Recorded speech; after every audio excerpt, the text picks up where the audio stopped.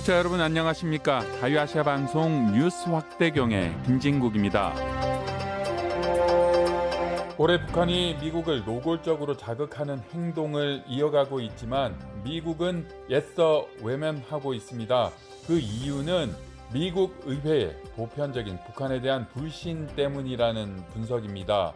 전직 행정부 고위 관리는 북한이 핵무기를 포기할 의지가 전혀 없다고 평가하면서 북한을 움직이기 위해 중국을 움직여야 한다고 주장했습니다. 미국의 수도 워싱턴에서 전해드리는 자유아시아 방송의 뉴스 확대경, 오늘은 취재 기자들이 만난 워싱턴의 한반도 전문가들의 북한에 대한 다양한 시각을 정리합니다. 2022년 두 번째 방송 시작합니다.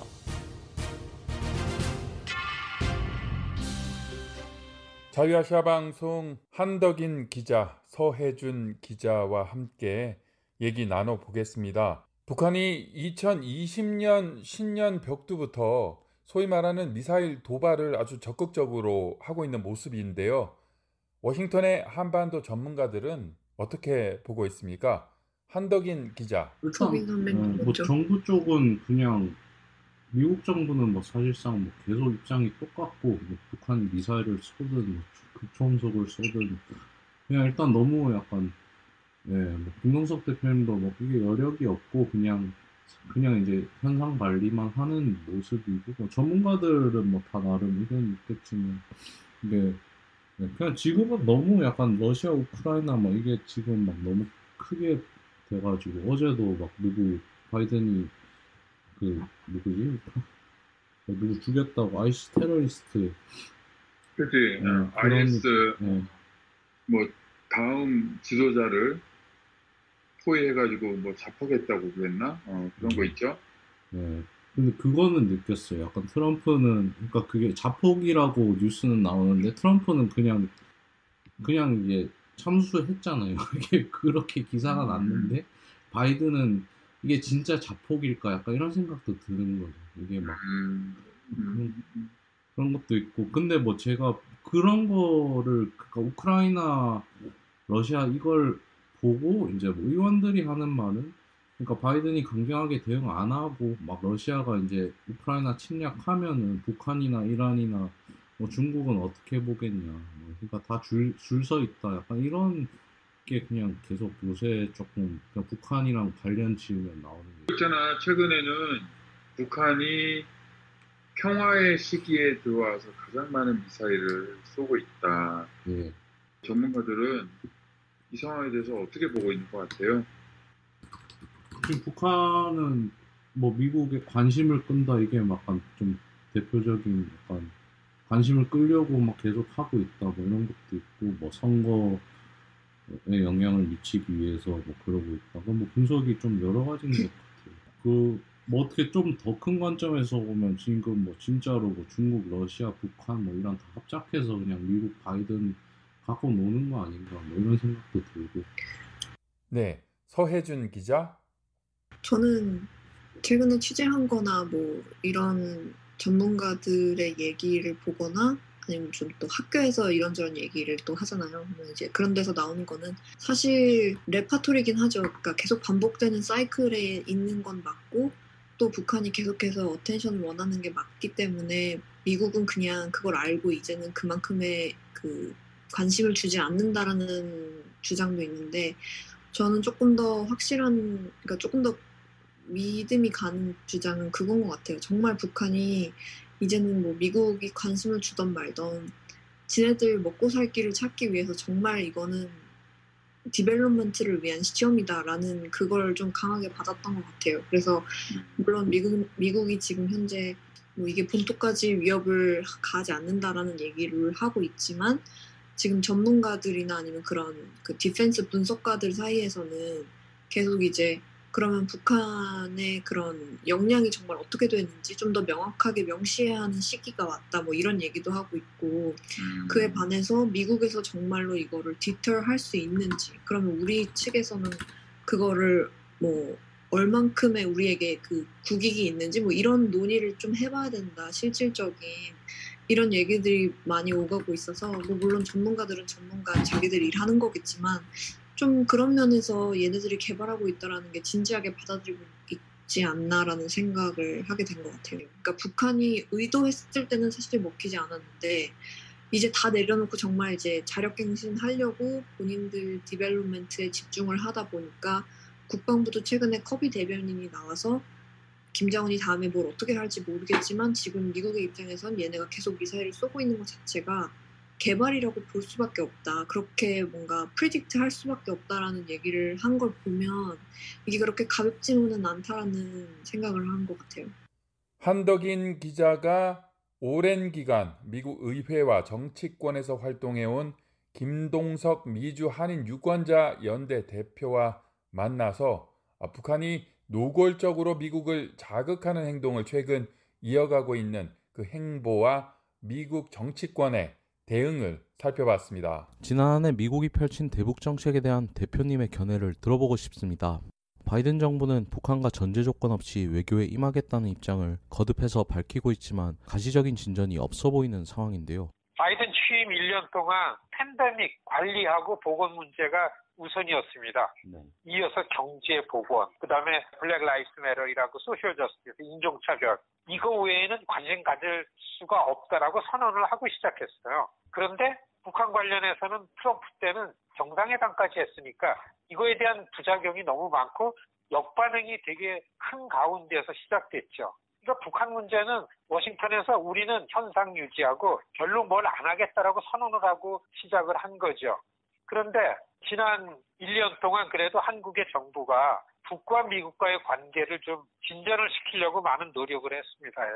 바이든 정부는 문재인 정부 임기가 끝나고 어차피 지금 북한에서 얘기하는 적대시 정책이라는 게 하나는 대북 제재 해제하는 거하고 또 하나는 북한을 겨냥한 한미 군사훈련 중지하는 거, 이 두 가지 적대시 정책을 변하지 않으면은 우리는 미국이랑 어떠한 대화도 할 수 없다. 라고 한 게 북한의 입장이었고, 미국은 바이든 정부 시작하면서 전제 조건 하지 말고 무조건 대화로 나와라 라는 게 시작부터 지금까지 한 목소리입니다. 네. 1년 동안은 예상했던 대로 오바마 때의 전략적 인내 이상으로 현상 유지하느라고 아무런 진전이 없었다. 이렇게 볼 수 있습니다. 올해 2022년은 과연 어떨까요? 미북 관계나 북핵 문제 등에 대한 공간이 따로 있다고 보십니까? 북한은 미국이 북한 관련한 문제를 어떻게 하려고 그러는 거를 굉장히 정확하게 읽고 있는 것 같아요. 그래서 1년 동안을 지켜보다가 새해 들어서 한탄 미사일 4발을 쏘고 그 다음에 정치국 회의에서 미국에 위협을 하잖아요. 이제까지 우리가 자제해왔던 핵실험과 그리고 대륙간 탄도 미사일 발사하는 거를 다시 할 수도 있다. 미국에 대한 구체적인 위협이죠.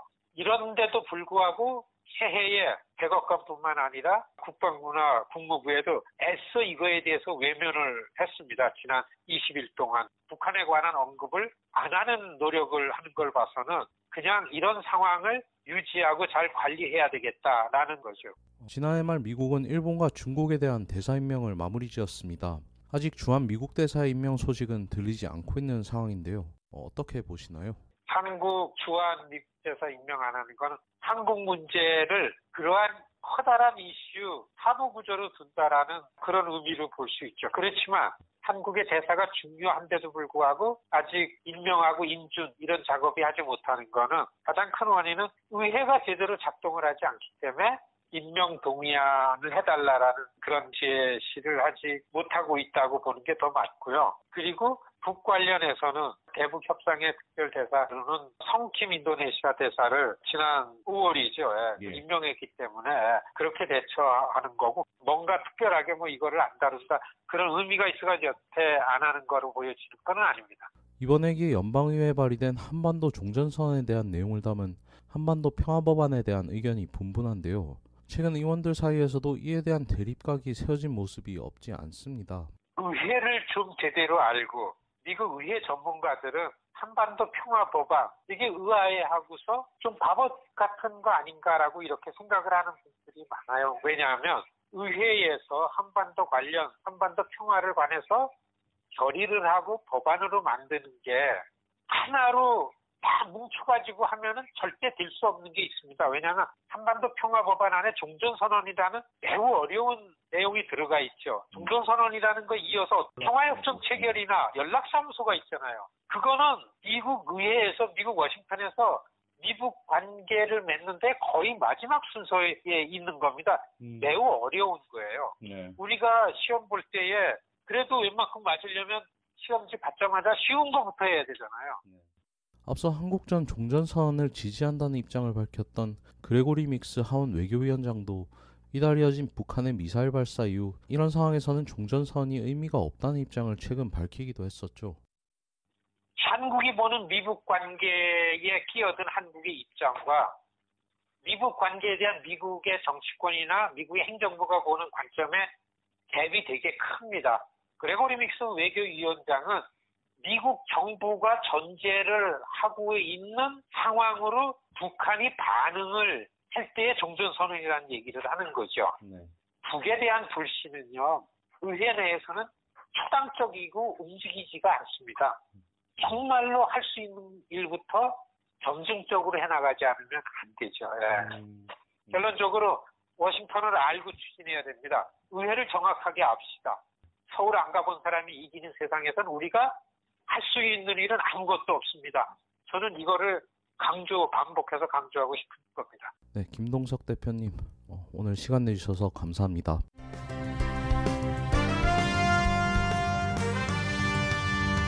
You're listening to Radio Free Asia's News 확대경 from the U.S. Capitol, Washington, D.C. 여러분께서는 지금 미국의 수도 워싱턴에서 전해드리는 자유아시아 방송의 뉴스 확대경과 함께하고 계십니다.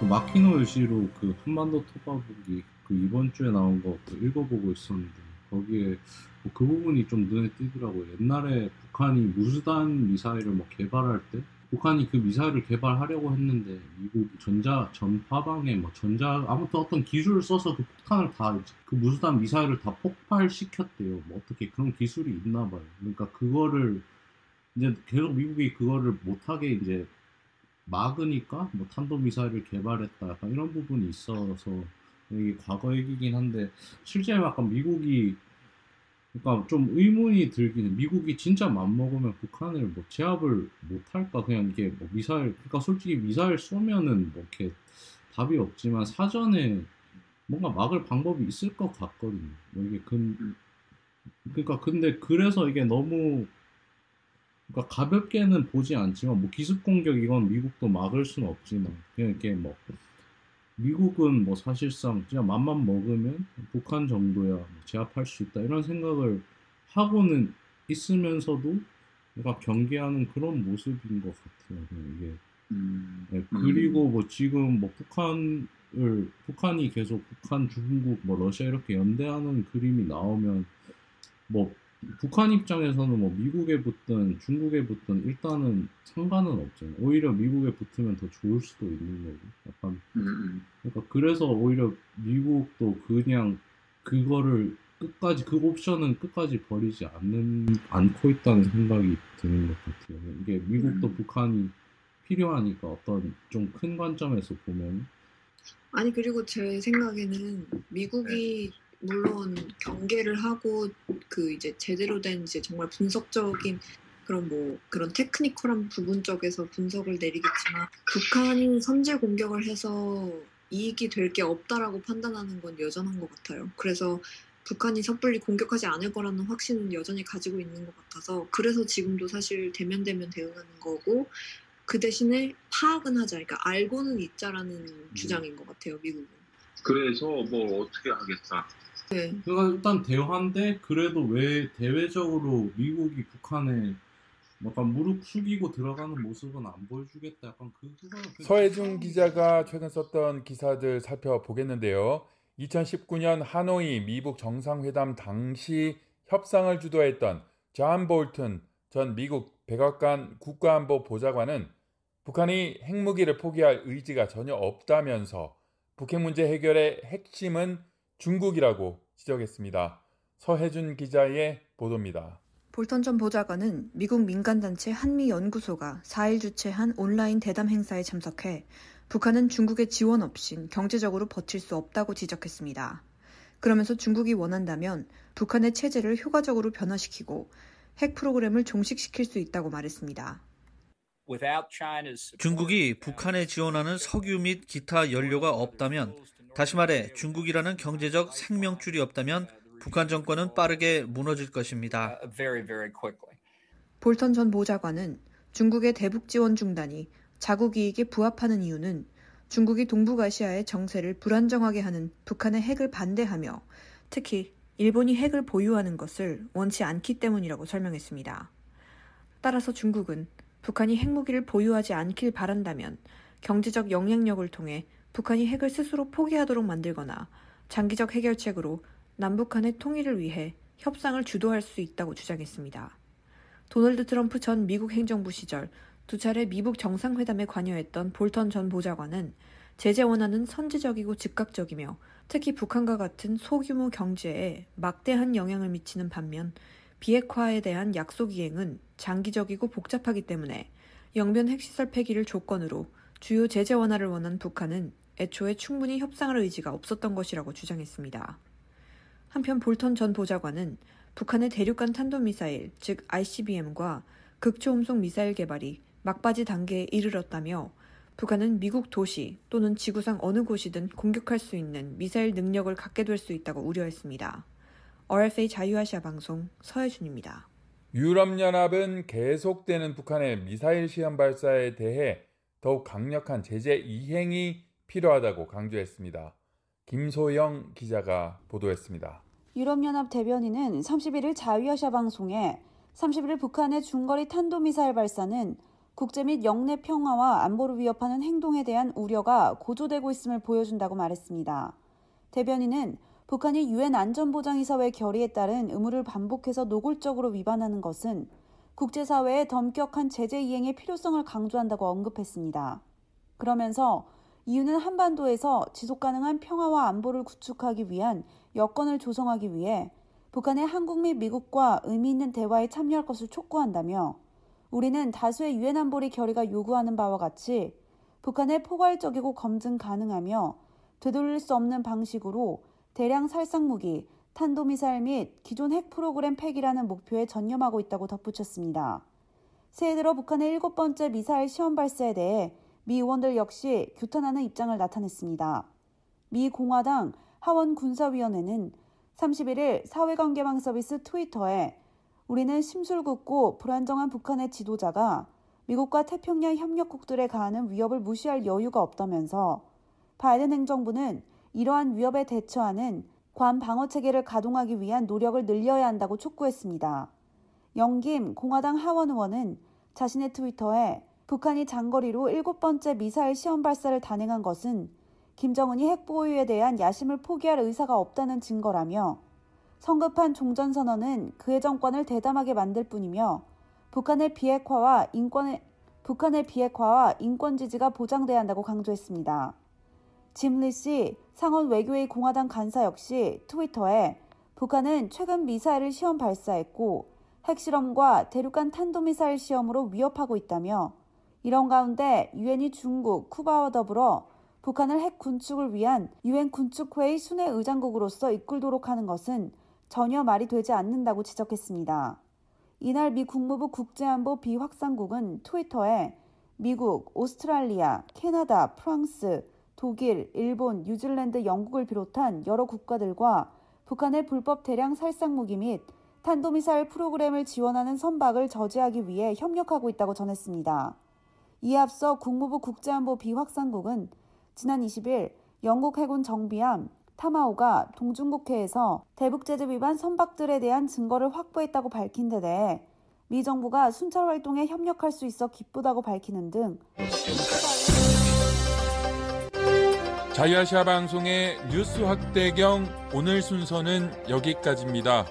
지금까지 진행의 김진국입니다. 청취해 주셔서 고맙습니다.